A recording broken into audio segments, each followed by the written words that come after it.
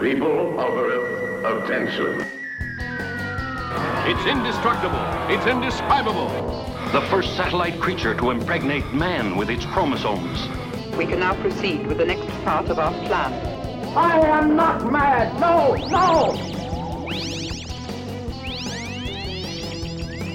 Join your hosts Keith and Christian on a journey to discover lost treasures of cinema. Cheesy special effects, cringe-worthy dialogue, and over-the-top plots. It's an adventure through the depths of so bad they're good movies. Now strap in and get ready to schlock and roll. And we're back with a special guest, Laine Wilson, a Pennsylvania-based artist that Christian and I have known for quite a while, going back to our old film school days. Laine will be I'm going to start that all over. I do edit. Tripping I all do over edit. my words. And we're back with a special guest, Laine Wilson, a Pennsylvania-based artist Christian and I have known for a long time, going back to our film school days. Laine will be one of the judges at the Erie Horror Film Festival this year. We brought Laine on to talk a little bit more in depth about Faster Pussycat Kill Kill, because as we pointed out a little earlier in the episode, we wanted to have a different perspective than what Christian and I were capable of bringing to the conversation, given the context of the film and where it's set in the culture. Absolutely. Awesome. Yeah, and Thanks honestly, for having me, guys. Honestly, there was a twofold situation here. We wanted to find somebody who not only knew how to talk about movies and loved movies, but somebody who might actually appreciate watching this movie. And there's not a lot of people we know that would be willing to sit through a 1960s B movie, black and white, all that kind of stuff. I've sat through worse. Once you've watched Neil Breen for a podcast, like there's no coming back from that. Number one, there's just no room left in your soul for anything that's good or fine. But that's like the standard for terrible the movies. Past couple of years in a nutshell. So right, so any B movies that aren't a Neil Breen movie, I'm happy gal. So that's more than fine. I guess let's just jump right into it. We had a pretty in-depth conversation about the movie, and I think we were a little bit surprised because this was our first episode. We picked this movie kind of randomly and didn't realize how in-depth it was going to be or how in-depth our conversation is going to be. I think we both assumed that we were going to watch a lot of movies about astronauts careening through space trying to get back to Earth. We'll get there. And this movie was pretty intense. So I guess my first question is, have you seen this movie before? And are you familiar with Russ Meyer? Yes. So this was kind of an offshoot for him, from my understanding. Most of his movies were pretty successful, except for this one. And so we're talking 1965. We got the black and white rocking for us, which I will just get this out here, because I used to feel stupid for a really long time about not loving black and white, because I'm so color oriented. And that used to make me feel like a worse filmmaker, like a worse artist or consumer of media, because I was like, oh, like this should be my thing. It shouldn't matter. And for me, I'm just always thinking about what color the costuming is, the sets, that I'm very color oriented. So for me, a black and white film isn't always something that I can connect with right away. And so for this film, my understanding is that Russ Meyer, he'd had a lot of hits, and this wasn't one of them. And that was like surprising, because this did not make any money at all. So, in the budget, I didn't look at it for inflation, but the budget was around like the 30 mark, I think, the 30,000 mark. And then it only returned, a very little amount. But something I think is really interesting is that John Waters says that this is a perfect film. I don't know if you guys saw that in your research, but we actually had him on the show. You had John Waters? Yeah, we found a clip of, virtually through a... the secrets. I thought you interviewed. I was like, are you shitting me? I would have like, nerded so out excited. if he was actually on the show. Oh yeah, he's my uncle. I did get to meet him. Oh. And he did a talk in Pittsburgh, and he signed everybody's autograph, but he said this is a perfect movie, and there will never be a more perfect movie than Faster Pussycat Kill Kill, which I thought was really interesting. Yeah. It does seem like it would be right up his alley. It does, doesn't it? Mm-hmm. I feel like it does.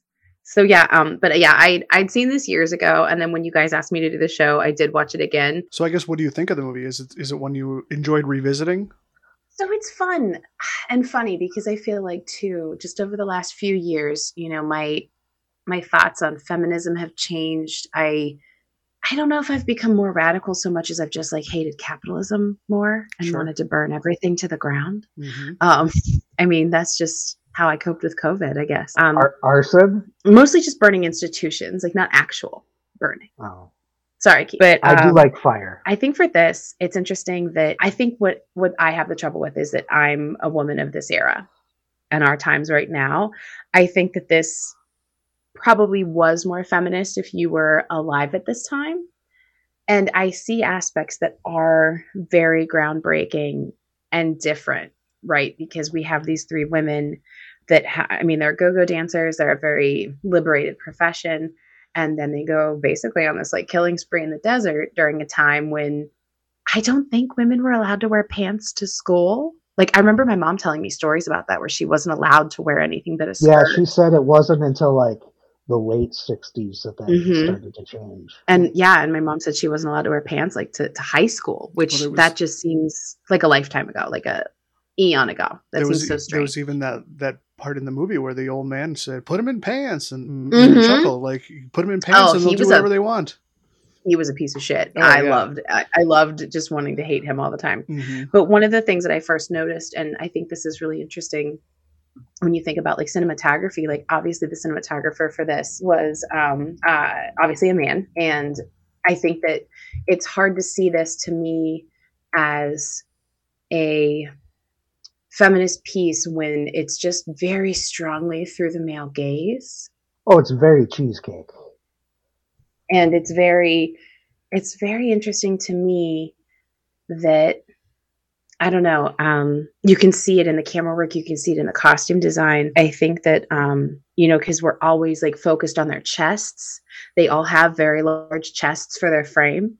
And, they're in crop tops, things are extremely low cut. And for me, one of the things I think that's an important tenement of remembering like how women walk through the world is that women feel empowered in all different ways. And there's no one way we should judge that. Some women feel confident in less clothing. Some people feel confident in more. And it's not okay to judge either way. But I've had this feeling that these actors didn't choose this wardrobe. I didn't think that they chose, these pieces. And like I said, for the cinematography, oftentimes it's like looking up at boobies, and that feels very much entrenched in the male gaze, which is also typical of Russ Meyer. Mm-hmm, right. Well, it's that that B movie exploitation kind of thing, because we see that commonly in these movies because they're all about like blood and boobs. Like that's what a lot of these movies are.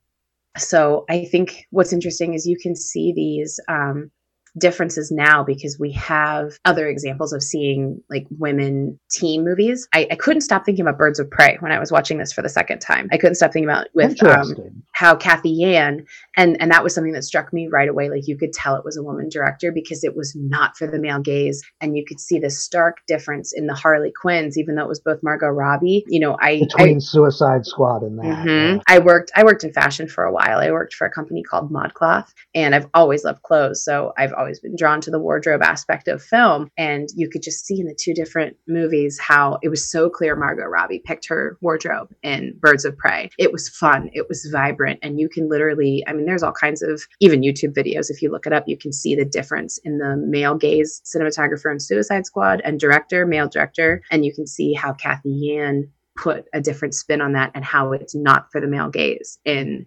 Birds of Prey. And like I said, I could not stop thinking about the cinematography and the male gaze. And truly, I don't think this movie can be truly feminist because it pits woman against woman so strongly.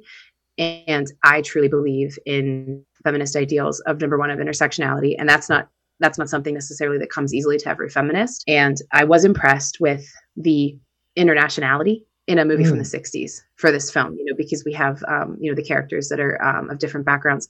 And I am forgetting the main character, Tura Sultana. Yes, that's it. Okay, I knew she had a name I wasn't familiar Japanese American, right? And to have a Japanese American basically as the lead, I thought that was fascinating. She was also in an internment camp in her younger days. Wow, that's so powerful. Mm-hmm. But yeah, I noticed that was part of it. And then the other woman, she had such a strong accent, and I was surprised at that in a movie from the 60s as well. I mean, obviously we got Billy, who's the blonde, but I couldn't stop thinking about how it also just pitted these gals against each other. Like they didn't feel like a team. Mm-hmm. So that necessarily didn't feel, at least not the values that I uphold. I feel like women should build each other up instead of fighting amongst themselves. And like you literally have, did Varla attack Billy at first? I mean, I think she came after everybody. Yeah. but I think that having women fight women, that's common, but that didn't feel as progressive. And like I said, as a woman of this era, I think it was difficult for me to see what is clearly feminist about it at the time, because we're just so far removed. I mean, do you think that these were things that had even been considered at the time? Oh, absolutely not.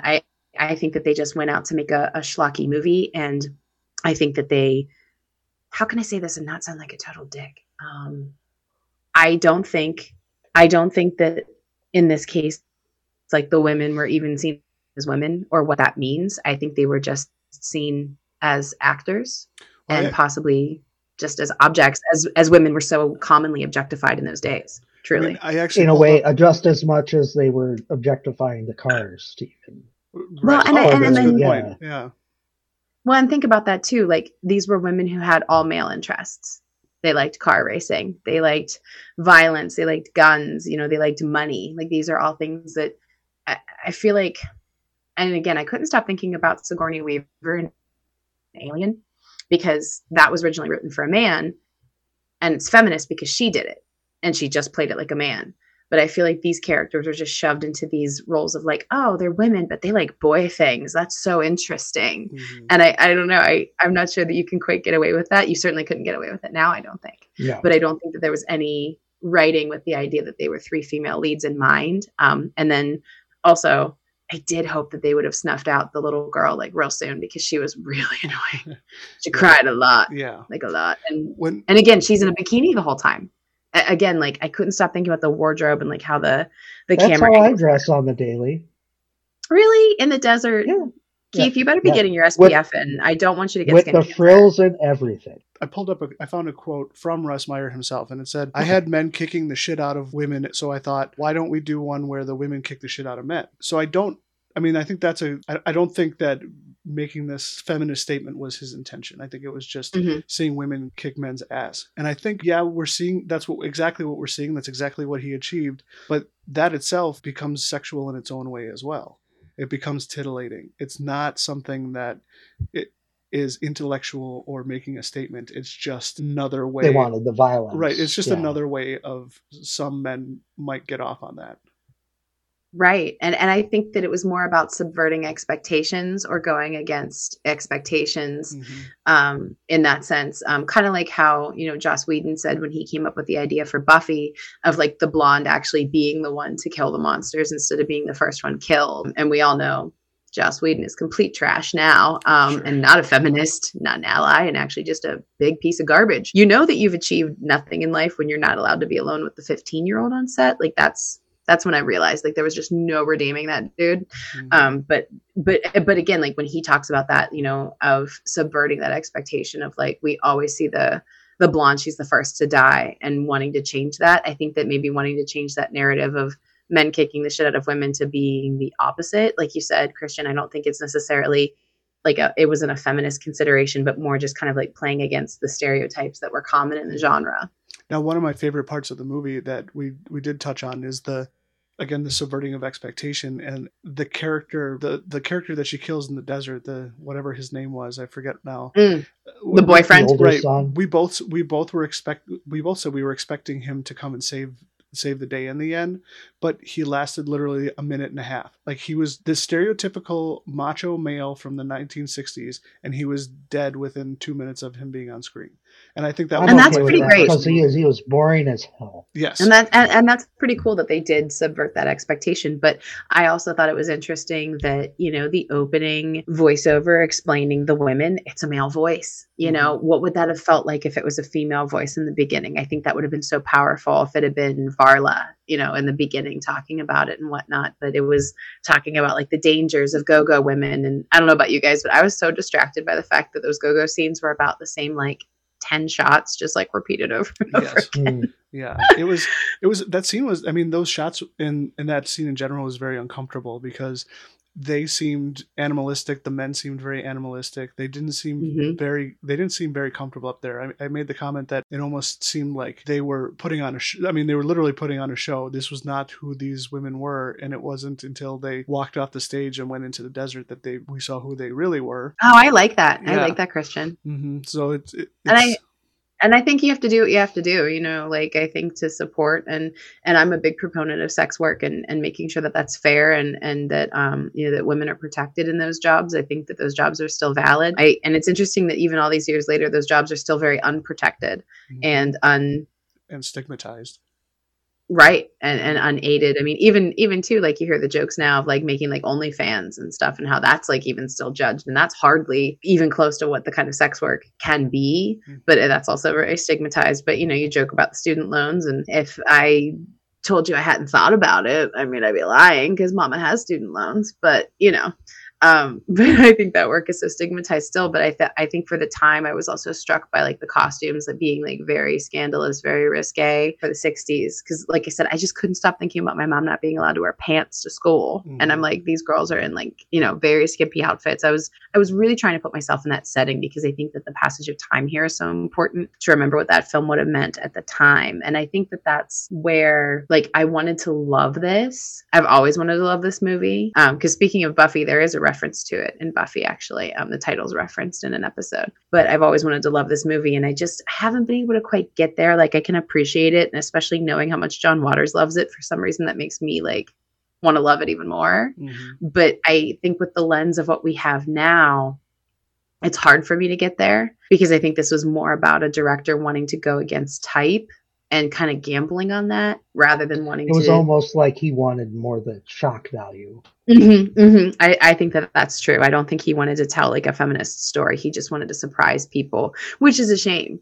But I thought that the character with the old man in the wheelchair, he was brilliant. I thought the actor, I thought he was the best actor in the movie. Well, he just was such a piece of shit. Like, forgive me. He was just so rude. I feel like he was a perfect example of the 1960s misogyny that was so present. Exactly. He was not, and he was like that insular character. And he was like that voice, I think, that the audience might have needed at the time. Where like, don't worry, guys. Like, we know that these women are wrong. It's okay. Like kind of like trying to like touch base with the audience and be like, especially I couldn't forget the line, she's more stallion than mare. Again, like objectifying, like, because you own a horse. Like, how gross is that? Like, I don't know. Some of the lines I thought in this, and I think that's one of the things that I read that John Waters really loved, was the dialogue in this. The dialogue was, some of it was just to like kill for. It was really good. Yeah. I played a lot of clips from the movie that were pretty memorable. A velvet glove cast in iron.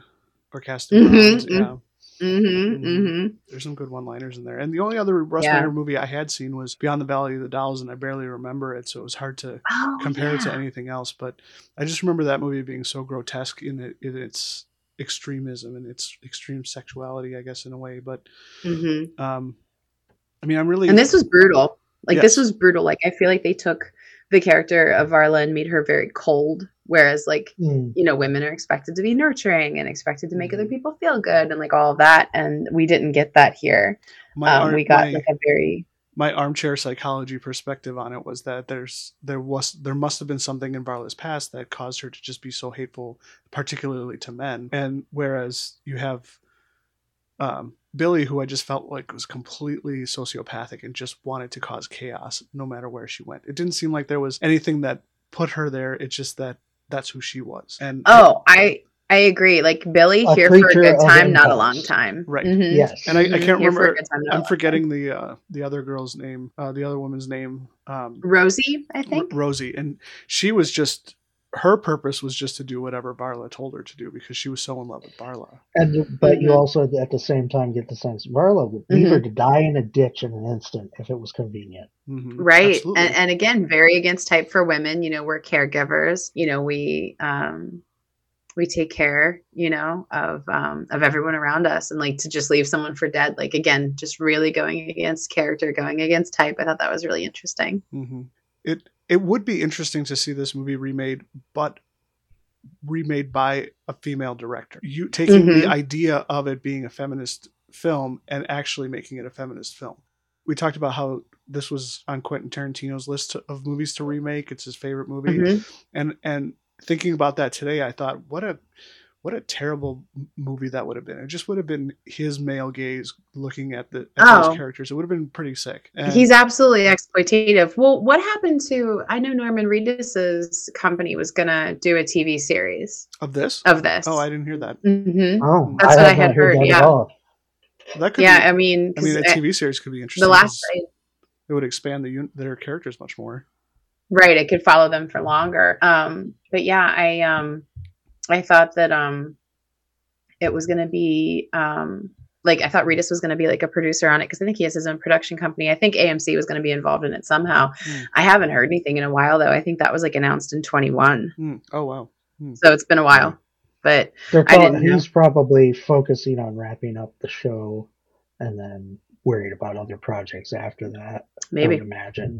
Maybe. Yeah. I think that you're right. I think that Tarantino would have been a total mistake, Christian. Even we played a clip from Rob Zombie. I mean, he's clearly a fan of this movie, and I could see him. It's the same thing. It's just he's looking at it from his perspective as a man, as opposed to seeing it from a feminist perspective.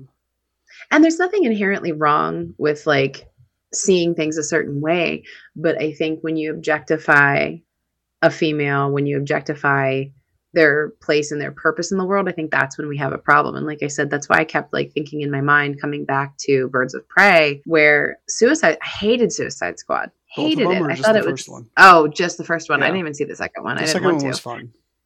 Was it? I think it was an improvement. I think Keith would agree. And that's what I liked about Birds of Prey. That's the exact word I would use. It was fun. And like, it felt like Margot Robbie had a much better time doing it. And she produced it too, didn't she? I think so. And she was just, I don't know, like I said, the choice for Kathy Yan, I thought was a great one. I thought she was a great director for this. And it just focused on stuff that I related to more. You know, when I used to do the other podcast before, I talked a lot about how many movies growing up, I didn't really love them as much as the other guys did because they weren't for me. Here's a hot take on you guys' podcast. I don't love Indiana Jones. I want to. Sure. I love Tomb Raider, even though the movies are all terrible. The games are amazing. But I love that exploratory kind of slant. But those movies aren't for me. Every woman in those movies is a total drip. And you can tell two men going through separate divorces absolutely worked on those movies, which Lucas and Spielberg were both getting divorced. Like I said, I just couldn't stop thinking about how it was females with male interests being filmed by an obviously male photographer, like for this movie. And like I said, I think as far as a B movie goes, I think the plot is there for sure. I mean, like trying to rob this old man of his money. And then when it's at the wheelchair at the end, like that's amazing. Like that is really good stuff right there. Like that I think redeems the movie like a fair bit. But you know, like you think about the conventions of maleness versus femaleness, like the women are very sexually aggressive in this movie. Like they're very forward. The double entendre with Billy and the son. Oh my! I mean, that's some A+ entendre right there. It's like subtext is rapidly becoming text in those scenes. But yeah, I mean, I had seen it as a. We didn't see it for bad movie night at school, did we? It's possible. No. I don't remember seeing. I didn't go to those as much because I didn't want to sit in that classroom for 2 hours. It just was too uncomfortable. So uncomfortable. Yeah. So you guys are amateurs. You guys had to get a seat by the wall because it was carpeted on that wall, and you could just do this while That's Decca right. was talking about yeah, history. Absolutely. Fall You get asleep. I the fell asleep every pattern on time. your face. You listen, I if you was- were going to commit to the sleep, it's fine. I always kind of laugh about the fact that I fell asleep so many times in art history classes and then I ended up taking it as a second major and now have a degree I in it. know. Yeah. I was just like, It's that room. yeah, But it's see, if definitely you the put room. the hoodie on, That's- with the that's hoodie, then the- you didn't get the mark. See? I see. Mhm. That's the room that you saw your favorite movie of all time, Kristen. Solaris. Solaris. Talk about a snooze. Amazing. And that was the original Solaris, so I feel like it was even more of a snooze. Oh, wow. Mm-hmm. One of these days, I'm going to have you watch another one of his Tarkovsky's movies, Stalker, because I kind of want to hear your thoughts on it. But before we get too far astray, is there any other thoughts you either of you have? Those are really, those I were think we've kind of. those were the notes. I feel like those were definitely my notes as far as the movie goes. Like I said, I feel like I want to love it, but I appreciate it. And like I said, I think that for me, keeping in mind like the differences in the time, this movie would have been such a big deal at the time. And it's hard for me to fully appreciate that being a modern human of the 2020s. The 20s have just been garbage so far, haven't they? Everything's on fire. And it's only going to get worse next year with an election. We should just eat Florida now, I think. I think it'll be fine. Yeah. Well, we really appreciate you coming on to talk to us. I don't think either one of us would ever hesitate to have you on again. This was fun. Oh, I'd be so down. I've really missed this, actually. I've really missed talking about. Well, that's why we're doing it. We had our podcast way back when that we did together, and yeah, now we can. But now you're back and better than ever. That's right. Well, yeah, we're back at least. Yeah, fair time enough. will tell. But yeah, I'd be glad to talk movies anytime, guys. Yeah, well, good. Well, thanks again. Thanks, Keith. Thanks for All giving right. your time today. So we'll wrap it there. All right. You've been listening to the Schlock and Roll Podcast, part of the Comic Book Noise Network.